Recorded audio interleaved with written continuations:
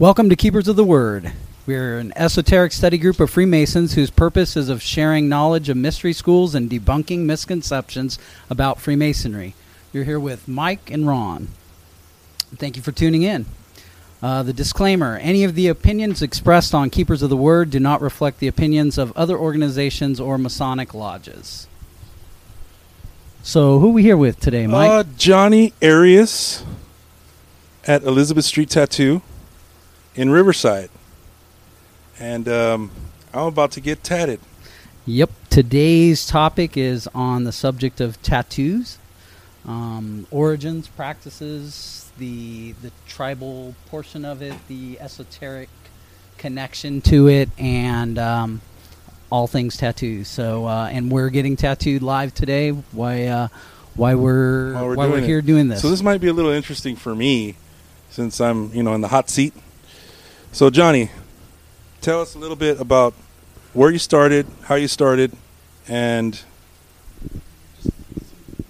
background. I've been tattooing for about 11 years now. I got into it through one of my friends, Toby. He actually apprenticed me after losing my job back in 2006, if you guys recall the crash. Yeah. I was working for a mortgage company back then. At the time, I was working as an IT network engineer. Oh. And so, I was there almost 12 years. But then when I got the pink slip, it was like, well, what am I going to do now? And fortunately, it was a gift and a curse at the same time. Yeah. Because at the time, I had a family to support and whatnot. So I'm thinking, well, what am I going to do now? And my buddy had always encouraged me to tattoo since we were teenagers. And so we spoke a couple days after that, after I got laid off, and he said, well, why don't we do this? Why don't we finish what we started, Because we had started talking about it early on, when I was maybe like 19 or so.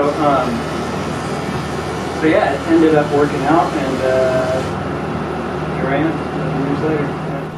And we're about to get started, so go ahead and keep on talking, Ron. Yeah, I'm ready. I'm not going to get any more ready. It's rock. You ever been kissed by a butterfly? Mm-hmm.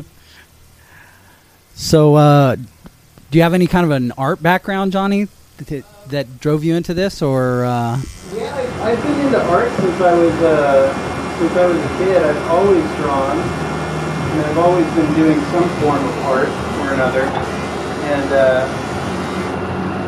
And then, when I decided to take this seriously, the company had they had given me a severance package, something to the tune of like 40 grand, So that's why I was able to actually not work and apprentice and do this and make it happen. So with that time, while I was apprenticing, I went to school and I took numerous art classes and just got myself immersed in the art world, so to speak.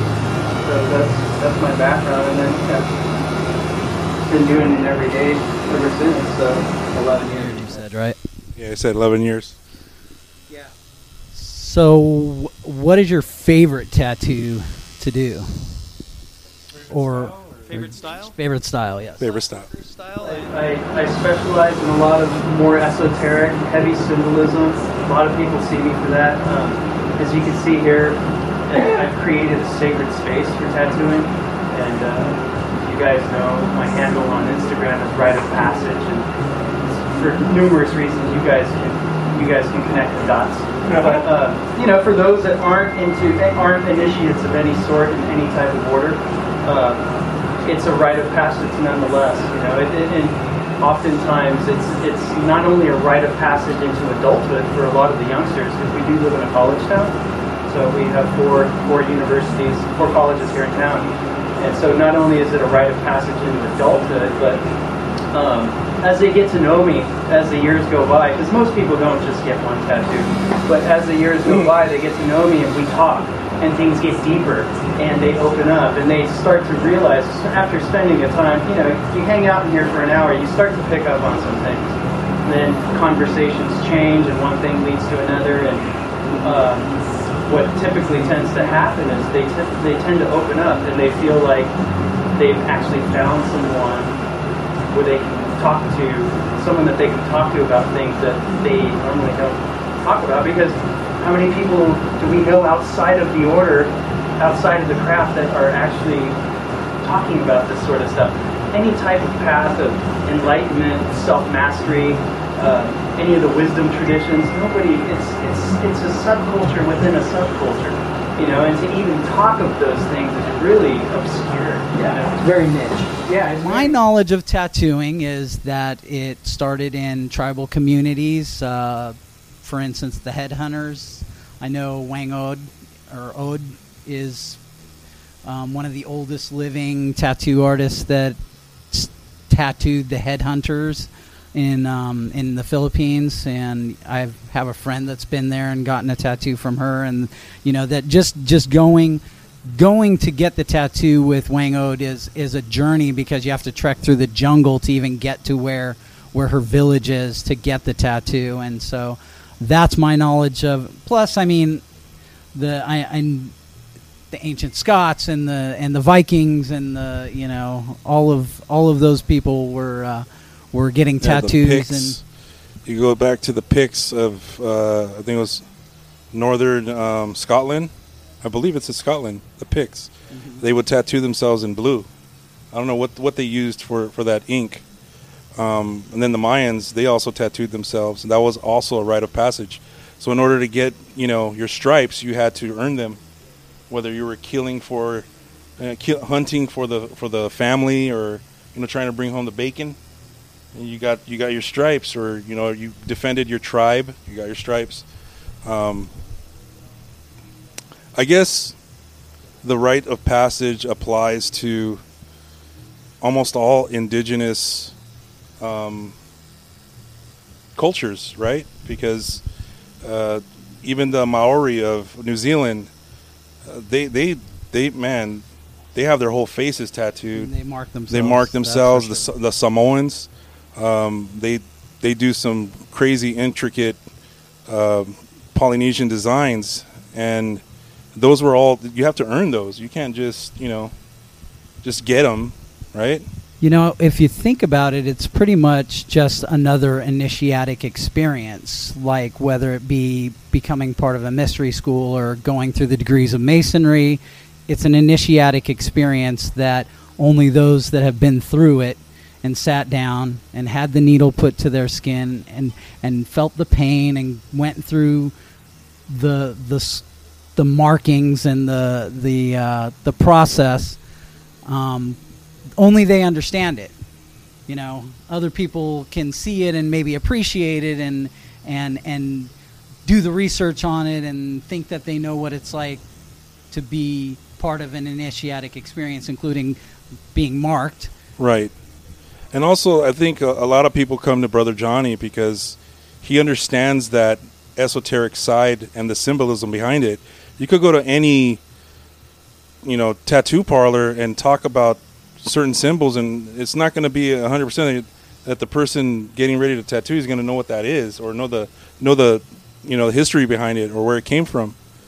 So this is a definite plus, right? Yeah, they'll do it. I mean, any tattoo artist will gladly take your money after all. And Yeah, right? Yeah, you can't blame them. But at the same time, if it's me, for instance, or you guys obviously understand, if I'm getting a sacred mark on me, I want the transmission to be real. You know, Exactly. It's all about that transmission. You know, so if it's more than just a piece of art, it's that energetic transmission. You know, with intention. It's handmade with care, but yet with intention. You know, Correct. Understanding some of the symbolism behind a lot of these designs is, I think, most important. That's where you get the sacred experience. Exactly. Like, I feel it's very important for me to get this tattoo by you. You're a brother. You're putting the brand on me, and to me, that's very important. It's special, sacred for me. Yeah. So with that being said, what is your opinion, Johnny, of people that aren't brothers putting the mark of the light on someone who is a brother? Yeah, I find it odd. I find it really odd. There's just I can't even understand it.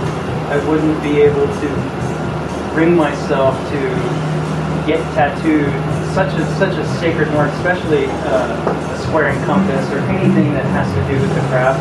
I couldn't imagine getting that done by anyone other than a brother, you know, and not more so than that, a brother that actually understands, you know. Yeah. Because, you know, let's say someone is a newly initiated. Yes, they're a brother, but there's still so much that they don't understand. On the flip side to that, that can be a great time for fellowship and camaraderie. Yeah. And if the newly initiated brother tattooer doesn't know much, then that can be a segue to a whole different conversation, which that in its own right is super cool. Yeah. After all, we're fraternal. Right.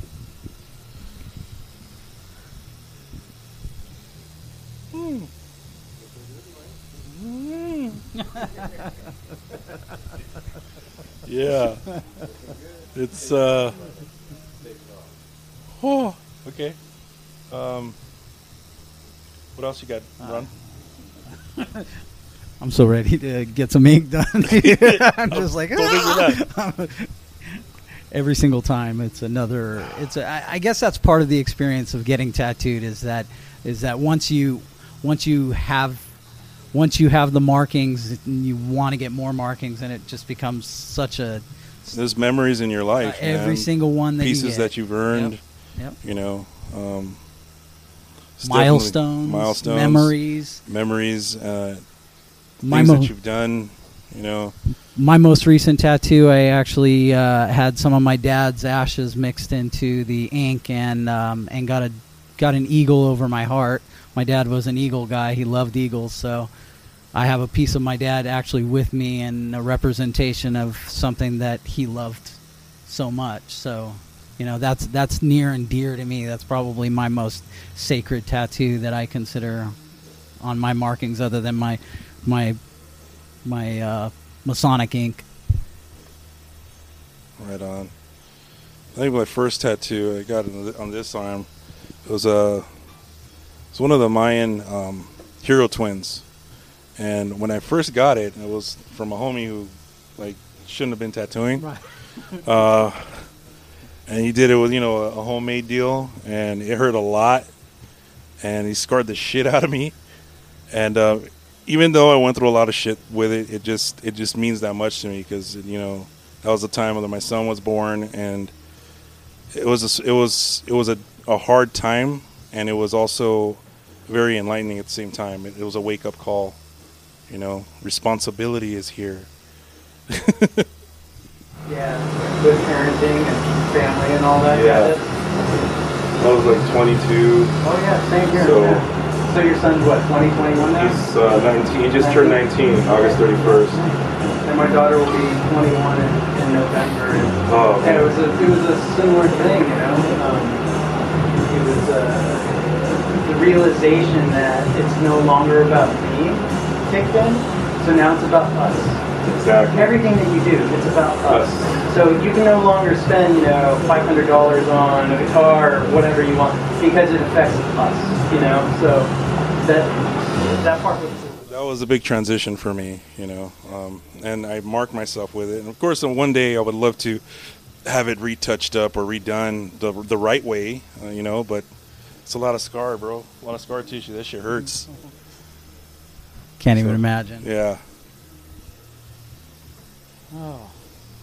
So, Johnny, what was your most memorable experience that you've had while you've been tattooing? Do you have something that sticks out specifically in your mind?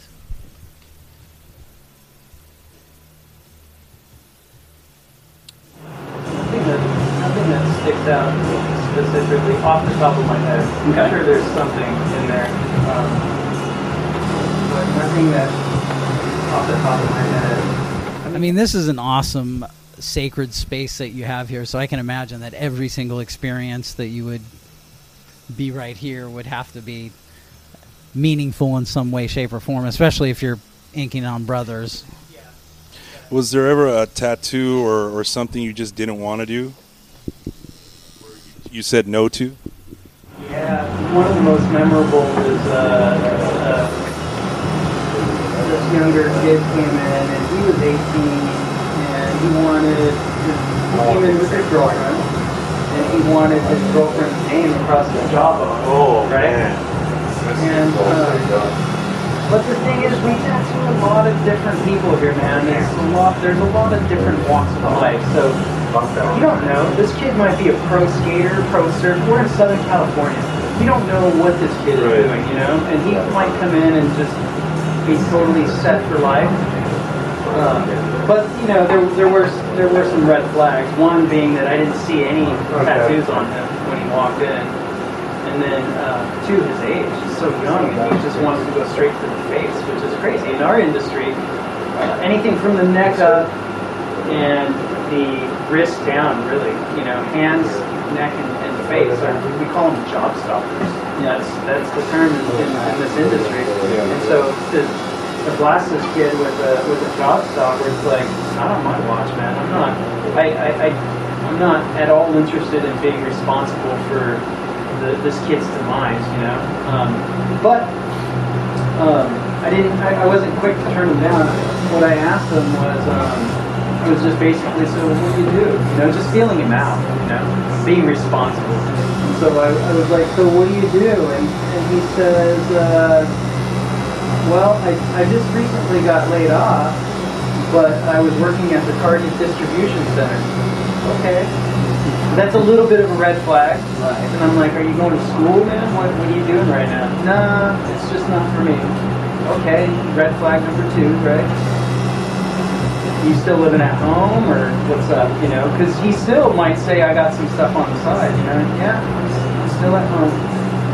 How long have you been with your girlfriend? You're wanting to do her name on your jawbone, right? How long have you been with your girlfriend? And he looked at her and then proceeded to tell me, like 6 months. And I'm like, and then all of a sudden he was like, hey man, what's all the question? I'm like, you don't know where I'm getting at? And then I glance over at his girlfriend, and his girlfriend's like looking at me like I've been trying to tell her. Right. And so I was like, yeah, look, you don't have a job right now, you're living at home, you're not going to school, you're 18, and you want your face tattooed. Let's think about this, you know? And so he agreed, and he didn't move forward with it. And I actually even talked him out of getting his girlfriend's name at all, you know, period. Yeah. And yeah, funny thing is, he came back a few months later for a tattoo. We did a tattoo on his shoulder, and he wasn't with his girlfriend anymore. And we talked about all that, so it was like, you know, did him a solid, and then I've done quite a few tattoos on him ever since, you know. But you were real with him, man. I was, man. Hey, you know, it's easy to get paid and just sit him down and do that, but you know, it's unethical. You know, it's unethical tattoo practice, in my opinion.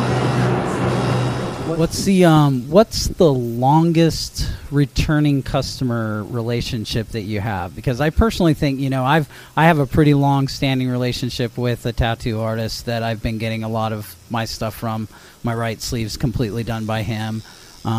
He's done multiples on my wife. He's done multiples on my daughter. He's really become a friend of the family, you know. And we sit down and have a, you know, like you were mentioning earlier, we're having conversations why he's banging the needle on me, and you know, it started in the very beginning with the first tattoo he put on me. My wife was pregnant at the time, and his wife was pregnant at the time. They were going to name their daughter Mia, and we were naming our daughter Marcellus. So, you know, Mia and Marcellus Wallace, and we connected right away. Exactly. So I've been going to see him for 16 years, right? So what's your longest? I have some that I still have quite a few that have been with me for many years.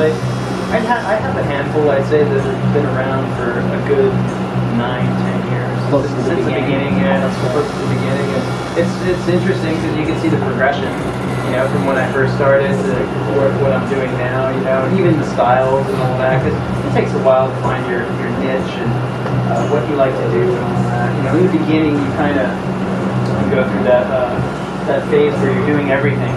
and almost pride yourself on being a jack of all trades, like, yeah, I can do it all, And then if people are going to find their own style, one of my buddies who's been in the industry a long time, he told me, like, I think it was my second year in, he told me, for most guys, if they're going to find their niche or their style, it's usually around the 7th or 8th year, somewhere around there. Like after you have enough experience and you've done enough and seen enough to kind of hone in on a style that you like to do, and if you can, you build a portfolio and a clientele based solely on that. So if people come to you for other things, it's not that you can't do them; it's just that you flat turn them away. And I turn away tons of work nowadays, And then anymore, for the most part, people they'll look at the portfolio. The clientele of today is a lot more educated, so they look at portfolios and they kind of know what they're going to get, even prior to contacting you. Do you think that the shows like Ink Master and the old show like Miami Ink has impacted the industry in a positive way? It's definitely popularized it, and there's no denying that tattooing today is more popular than ever. I mean, there was a Newsweek article that came out in 2018, and they interviewed, there was, I think, 9,054 respondents, right? And they found that there was a good, I think it was 46% of the population had at least one tattoo. Those numbers are big, Yeah. And then, it's not just for younger people either, because of those numbers, there was something like the age group between 29 and 49. Of those, I think 36% had at least one tattoo, And then also, they found that, 30% of college students today have at least one tattoo. So it's a good time to be a tattoo artist. So I'd say that it's influenced it and impacted the industry in a positive way in terms of, having enough work to go around. Now, that's not to say that tattooers can survive, because I know a lot of tattooers, they get into it. There's a romantic notion with being a professional tattoo artist that I think a lot of people aspire to, but the truth is, to actually make it in this industry and create a clientele and be good enough to where you can support a family, that takes a lot of grit and hard work, and a lot of people aren't ready to grind that way. They want to, especially early on, they want to party, they want to live it up, and they're able to do that if they live at home with mom and dad, and on their dime, they can do the whole rock star thing, but when it comes to actually adulting 101, right? Getting their own place by themselves, or just a mortgage, a car payment, kids, school. Not going to happen. Right. Not going to happen. That's at that point. I would say that they have to take their craft to the next level and get serious and buckle down and just grind. Do some really dope work. Yeah. Get it out there. Go to the conventions. Yeah. And just keep your head in the game and get better. Yeah. Do you see yourself being a tattoo artist for your long-term, for the rest of your life? Do you see yourself transitioning into the art world? I've seen several tattoo artists that they tattoo for a while and they finally get to the point where they can do what they want, and they usually want to just promote their art and occasionally tattoo. Do you see yourself going that way, or do you think I'll probably be doing this? I think I'm currently working on a plan B, if you will. What that plan B entails, I don't really know. I do love writing, and I love reading. I mean, I read a lot. I mean, so far this year, we're in 2019. Since January, I'm on my 45th book. Wow. I read a lot. And so, but I also like to write a lot as well, and I like to journal. So, who knows? I mean, maybe as things slow down, if I'm able to get some published work out there and do that sort of thing, who knows? Right now, I'm not super focused on it because I'm in the middle of my tattoo career, and I am enjoying it, and I love the freedom that it affords me. I'm able to generate an income and support my family, but I bring out the 24-inch gauge, and it's all balanced. I'm not working 15 hours a day, grinding and stressing out. I'm not doing that at all, man. I'm really just balancing out my life, and living the life that I want. And because of the freedom in my schedule and whatnot, it affords me that opportunity. And so I'm in a pretty good place with that. I wouldn't change things anytime soon, but I am 43 now, so maybe within the next 10 years start looking at a transitional phase, and then we'll go from there. Is there any artists that you looked up to, or any of the old timers that were around, or that you've gotten tattooed from? I'm really good friends with Jack Rudy, who's the owner of Good Time Charlie's. Yep. We've traveled a lot together. We've hung out a lot together. Our wives are good friends. He's been a mentor in many ways. So Jack for sure, and there's others as well. Another guy that played an integral role in my coming up was a guy by the name of Joe Capobianco.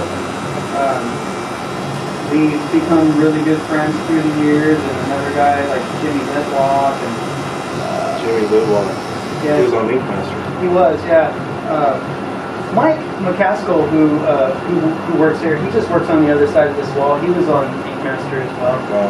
Yeah. That's awesome. Yeah. But yeah, there's quite a few guys that have played an integral role in my tattoo career, just offering sage advice and, wise counsel, camaraderie and friendship, I think that's the most important part, is like becoming friends with guys, not only because they're good artists, but because you actually bond, and Somebody you like hanging out with. right. Yeah, and it's funny because when we're hanging out, we don't talk about tattoos because we're interested in each other's personal lives and just this. And really, what it boils down to is the camaraderie and fellowship that we see in Masonry. You know what I mean? It's like you just Enjoyed, yeah. uniquely enjoy Yeah, the other yeah. person's company. Yeah. And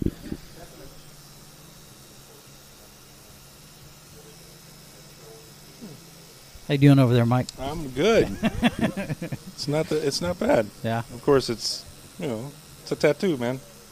it's got to hurt a little. It's gonna hurt a little bit. I know so many people that want to try to take some kind of pain relievers or something before they go in. Well, and that's something you got to earn, man. that's my opinion Yeah. too. I want to feel a certain amount you of want pain. to feel that pain Yeah. because that's what makes it real, right? Yeah.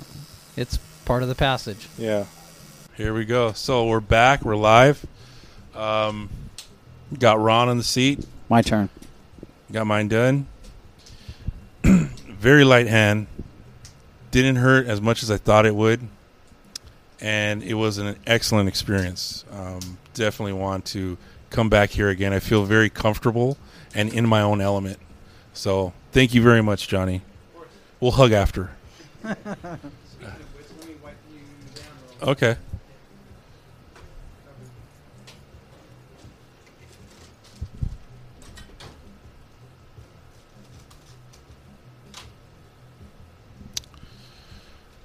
So we've been talking offline about a whole bunch of topics. Any of those topics stick out to you the most, Ron?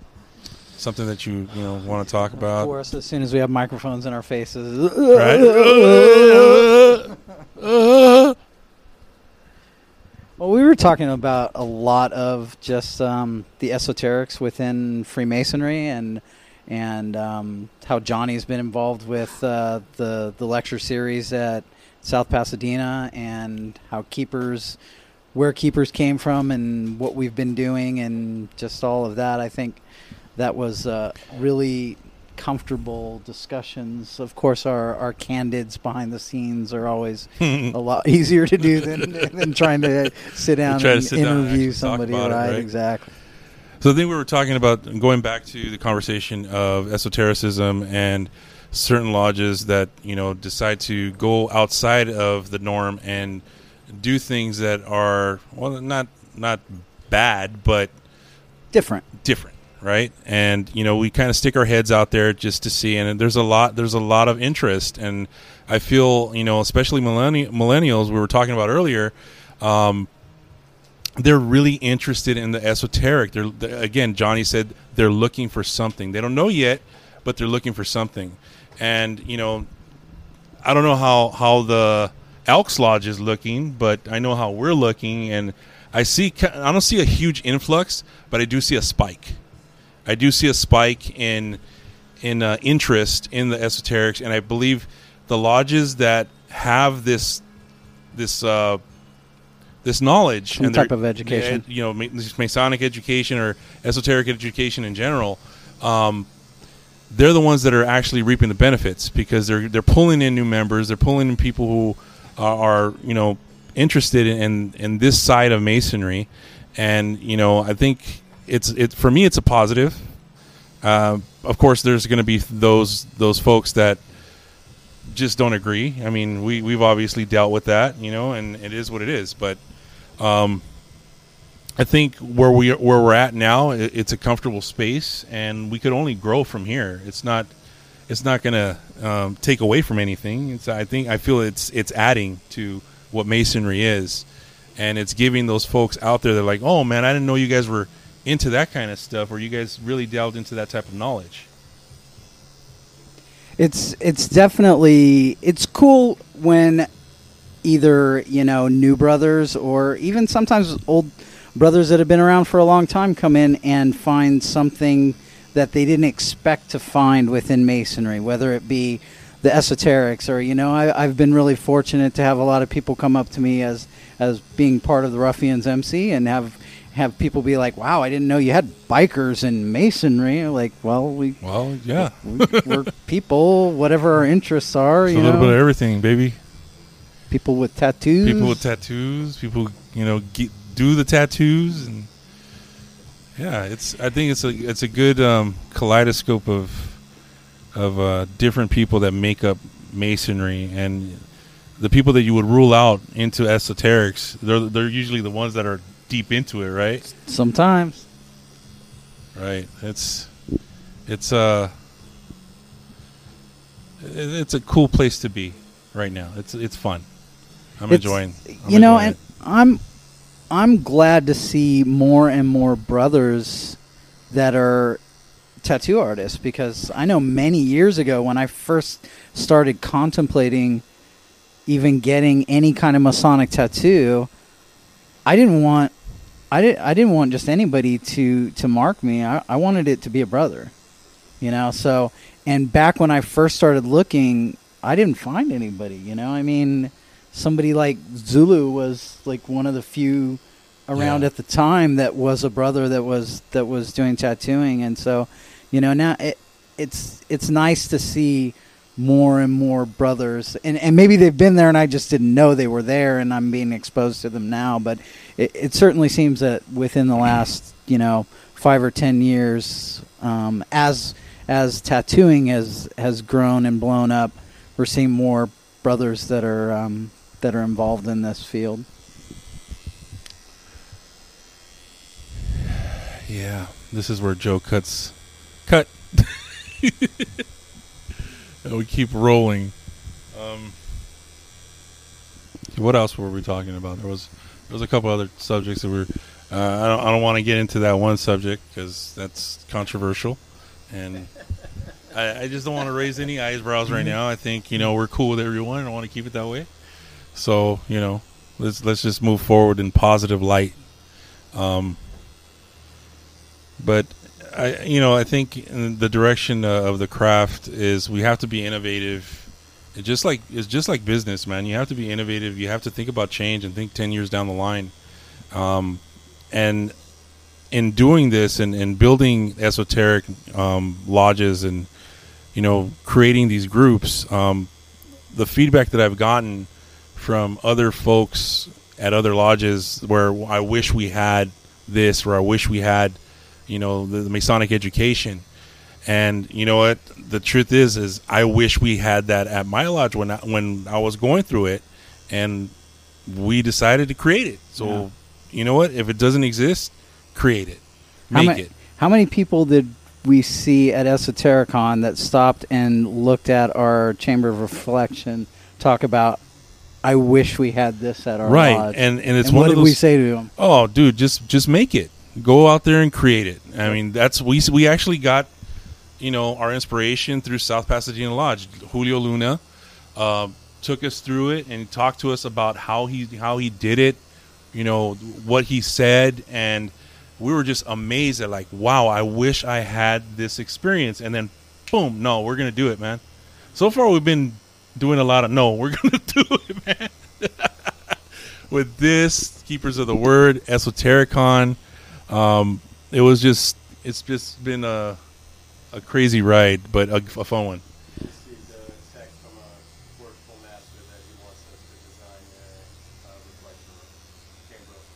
Well, let's do it. Awesome. Totally down. Just got to buy a couple things and have some guys paint, and there you go, dude. Oh yeah. What lodge? Garden Grove. Okay. Right on. Can you even fathom that we contemplated not going through with Esotericon? You know what?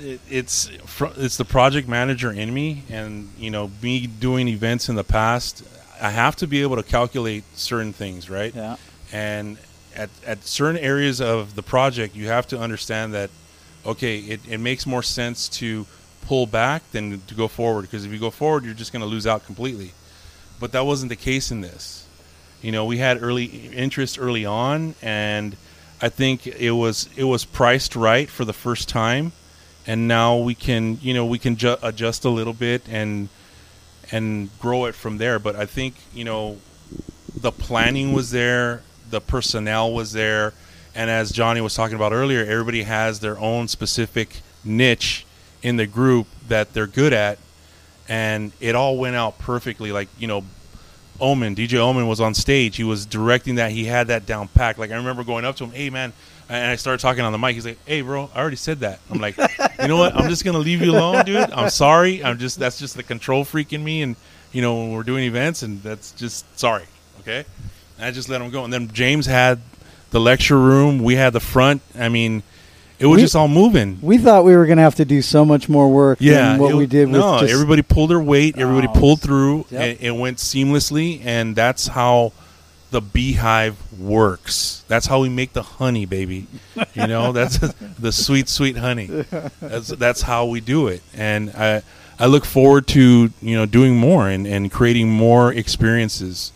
And it's magic when you have people, especially brothers, walk up to you and shake your hand and say, hey, you know what? This was a great event, and I appreciate you guys doing this. It's like, wow, thank you. To me, that meant everything right there. It was really cool. We tried getting tattoo artists to show up and do work, but that didn't work out. Maybe it's not the platform for that. I don't know, but it would have been nice to.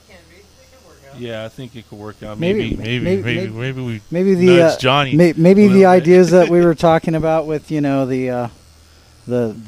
dark, what we were talking about. We don't want to tease that yet, but some ideas we're talking about for next year's Esotericon. It would probably tie in nicely with that. Tie in really nicely with it. Change it up a little bit, and raise a little eyebrows too. But hey, it's gonna be fun, and I think that's what brought the whole thing together, is that everybody was having so much fun. It was networking. It was putting all of these different mystery schools together under one roof and different modalities together, and it made that magic, right? Like you walked in that room and you started talking to different people, and it was just all positive. It was fun. It was great, and it was a lot of fun. Yeah, it just made sense, and I think that's the magic behind it all. How you feeling, Ron? Very good? Prickly? Little butterfly kisses. You're getting kissed by a butterfly? Fuck. They kiss They kiss a little harder near the bottom of the wrist there, but other than that, it's I want to give a shout out to Enemy the Illest. Dude, your shirt's awesome. Love you. It's from hip hop, Connecticut hip hop. He was on tour with Apathy right now. We went and saw Apathy on Sunday.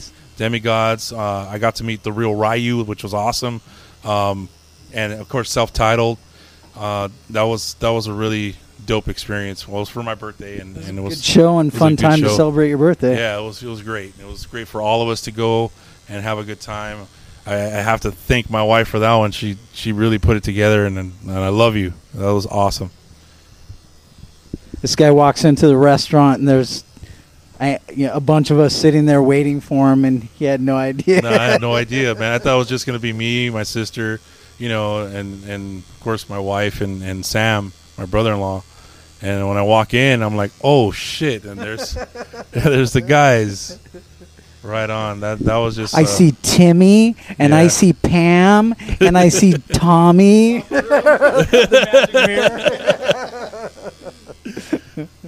Yeah, that was a great feeling, man. I appreciate it very much.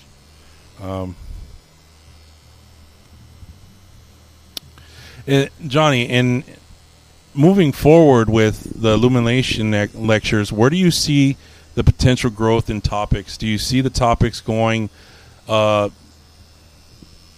you guys ever going to touch into some really dark topics, or are you going to keep everything a little bit on the gray side? That's a good question. I would imagine, for now at least, we'd continue doing what we've been doing.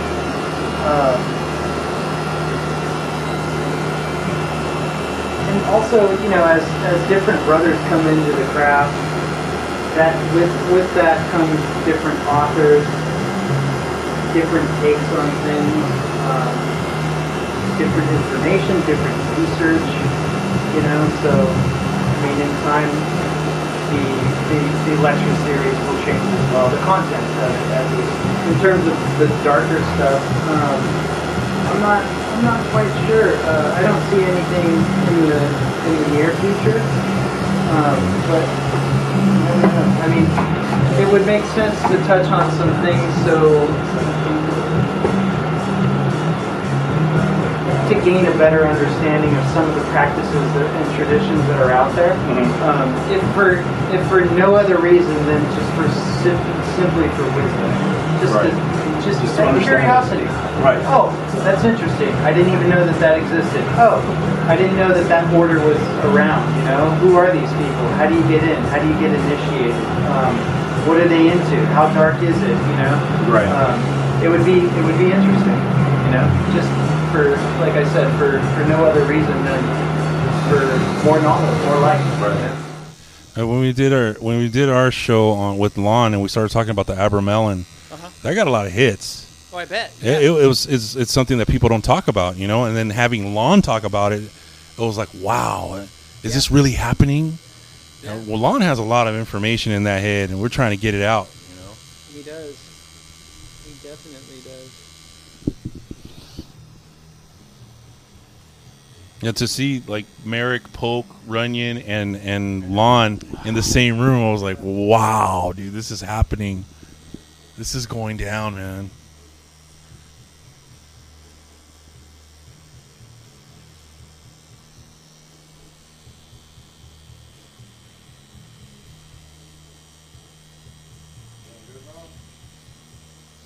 I'm just enjoying the meditative state of the pain. Music's perfect too. Right? So it's like hypnotic, grindage. So hypnotic. Just grinding.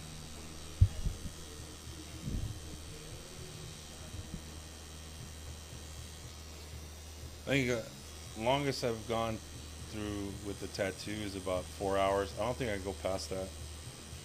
After so much time, and you're just pissed off. Like you just want to sock somebody. Stop! Enough! My other artist is heavy-handed really? Too. Yeah, so when he bangs on me, he bangs hard, dude.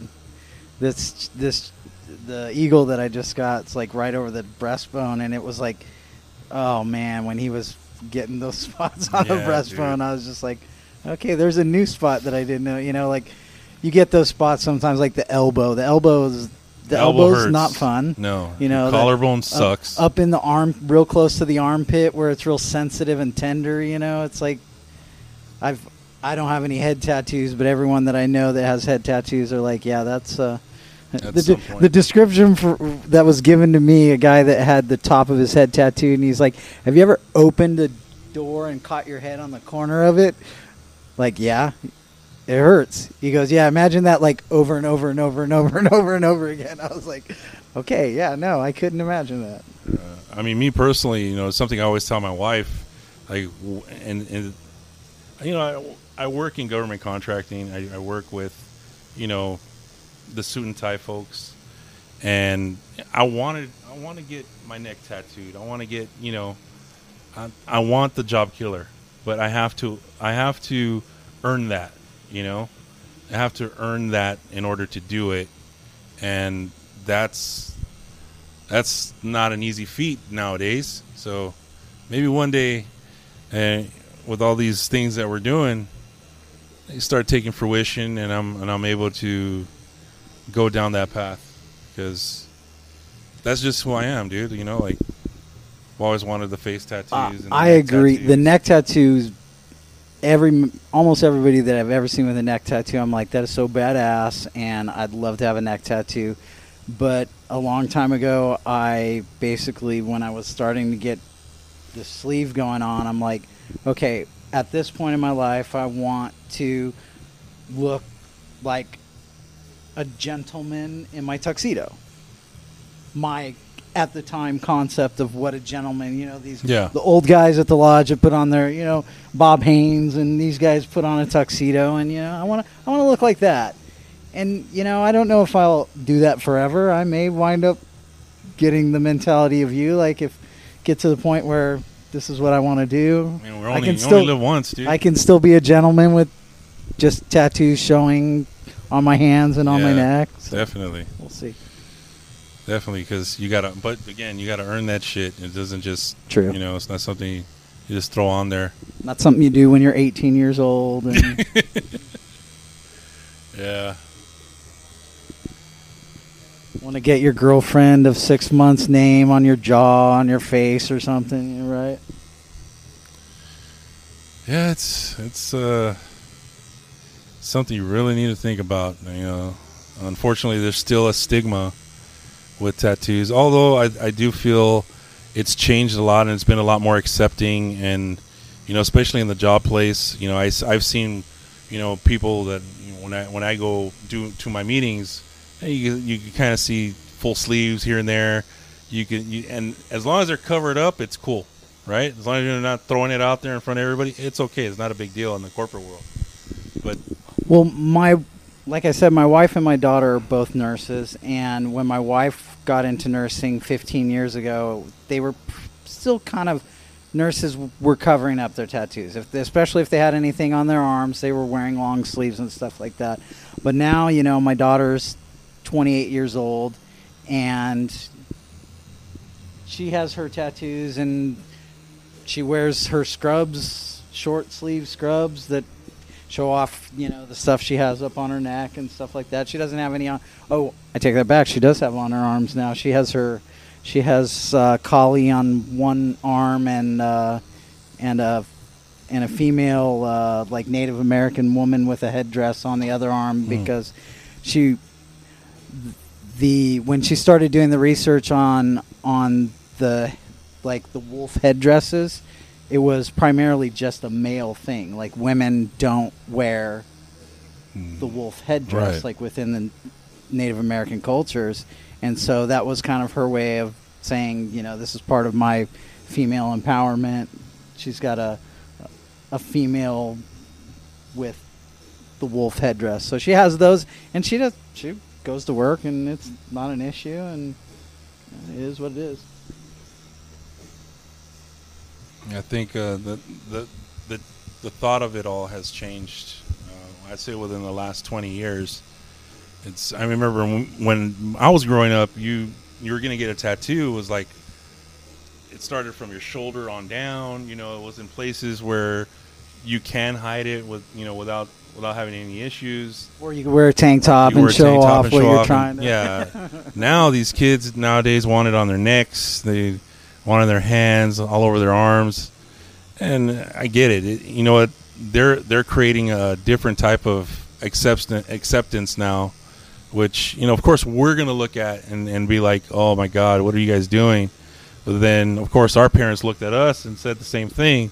So, I don't know. I think times are a-changing, and we got to be receptive to those changes. And I think that applies to not just tattooing, but life in general, and we need to be a little more tolerant to things and kind of understand the meanings behind them. Why are you doing this, and what does it mean to you? Agreed. 10-4.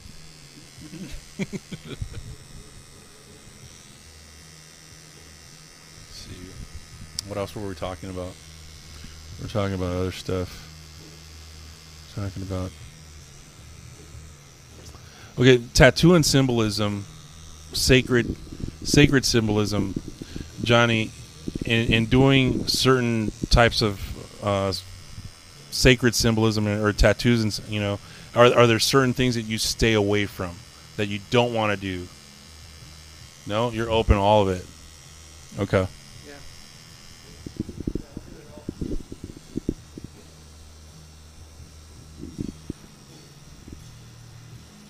Do you find that all of the clients that come in wanting some type of sacred symbolism understand that piece of symbolism? Are all of them understanding it? Most of them? I would say a lot of them don't, but they love the idea behind it. And it means something to them, And then as we dive into the tattoo and we start talking about it, I think that becomes the process. I think that becomes the rite of passage, if you will, and their understanding of that said symbolism deepens and makes it that much more of a sacred experience, if you will, But no, to answer your question, a lot of people don't, and a lot of tattooers don't know what they're tattooing either. And I see a lot of stuff that's tattooed incorrectly, and the client's definitely not going to know. But and if the tattooer doesn't know, then it's, what do you do? If someone says, okay, hey, this is what I want, and you don't understand what's going on, the whole meaning can be misconstrued. Right. And I think that's the important part with symbolism, and especially ancient symbolism. As keepers of the word, I feel it's our duty to educate and let people know what these things mean and how they should be used. Of course, not dictating, but just educating. And being able to show you, okay, this is what this is about, and this is how it's applied and why it's applied, and the purpose behind it.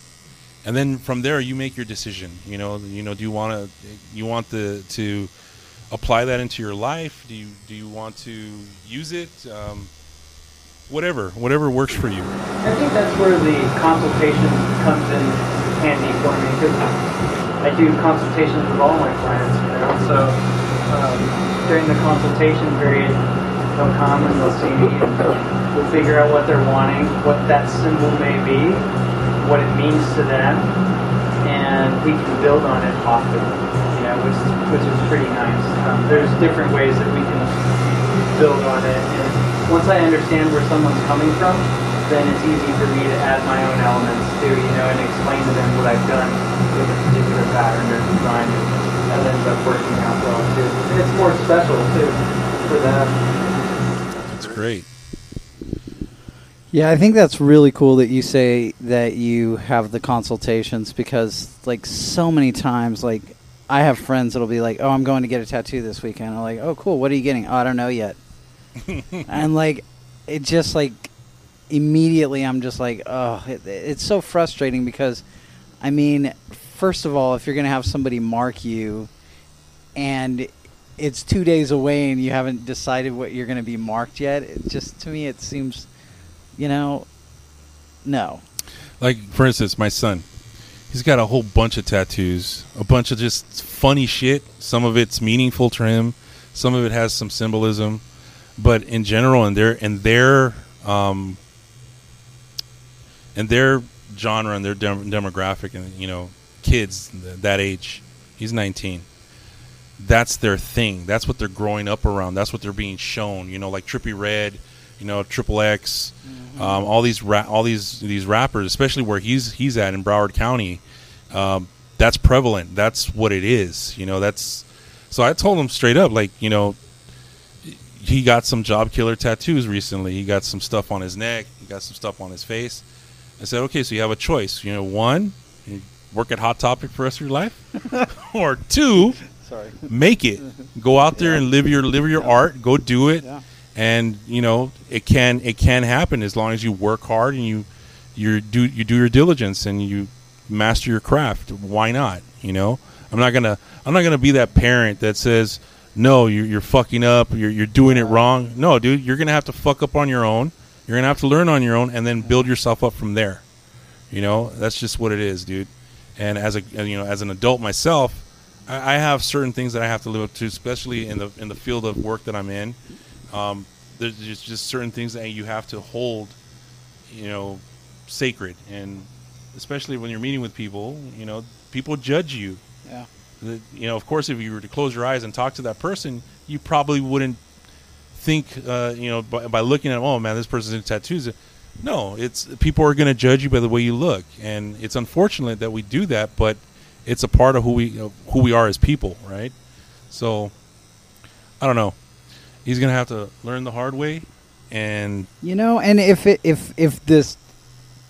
those tattoos are what is the motivating factor for like the beginning of his journey, exactly, then go do it. Awesome. And get hard at it, and exactly take it serious. You know what I'm saying?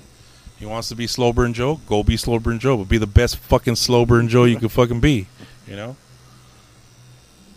just plugged him, Slow Burn Joe. You can find him on SoundCloud. So if you're in a trap, that's the kid to watch. Notice all his friends are the LTG crew, Southside Scola, Dead Bows, Spookjit, all those cats. They have a very distinct sound, and it's really interesting listening to them, perform and do their craft. And I think they're doing a great job. It's just you got to keep on doing it. You got to keep on performing. You got to perfect it. And just like in any craft, the more you do it, the better you get. And I think here's a perfect example. Brother Johnny, who worked in a profession that I work in right now, in network engineering and facilities networking and all that stuff. That's a different world than this. And he took it. He left that world and came here and made something of it, because he did put in the work. He did put in the hours and really focused on his honing the craft. Yeah, his niche and what he wants to do with it. And he manifested his own reality, which is inspiring to me. Imagine that, a brother honing his craft, right? Close it up, wrap it up. Sure. All right, so we're here at Johnny Arias' Rites of Passage at Elizabeth Street Tattoo. Where can we find you, Johnny? Where can our audience make an appointment to come see you? I'm at Elizabeth Street Tattoo in Riverside, as you mentioned. The address is 3730 Elizabeth Street in Riverside. And then I have an Instagram account where you can find me. It's Rite of Passage, at Rite of Passage. We'll post that. Cool. Definitely. put it. I want to make sure it's up on everything. Yeah, and then I also have a website, johnnyarias.com, and that's a good way to get hold of me as well. Right on. It's probably the best way. I'm not on social media much. I log on probably twice a week, so I'm not active. Because you're reading. Because I'm reading. 45 books already in. Yeah, he's reading. He's probably reading. Yeah. So, Johnny, I want to say thank you very much for letting us Yes, do thank this. you. This is a sacred experience for me, and I greatly appreciate you. And thank you for supporting us, and we love you, and thank you very much. That's all I can say. Thank you.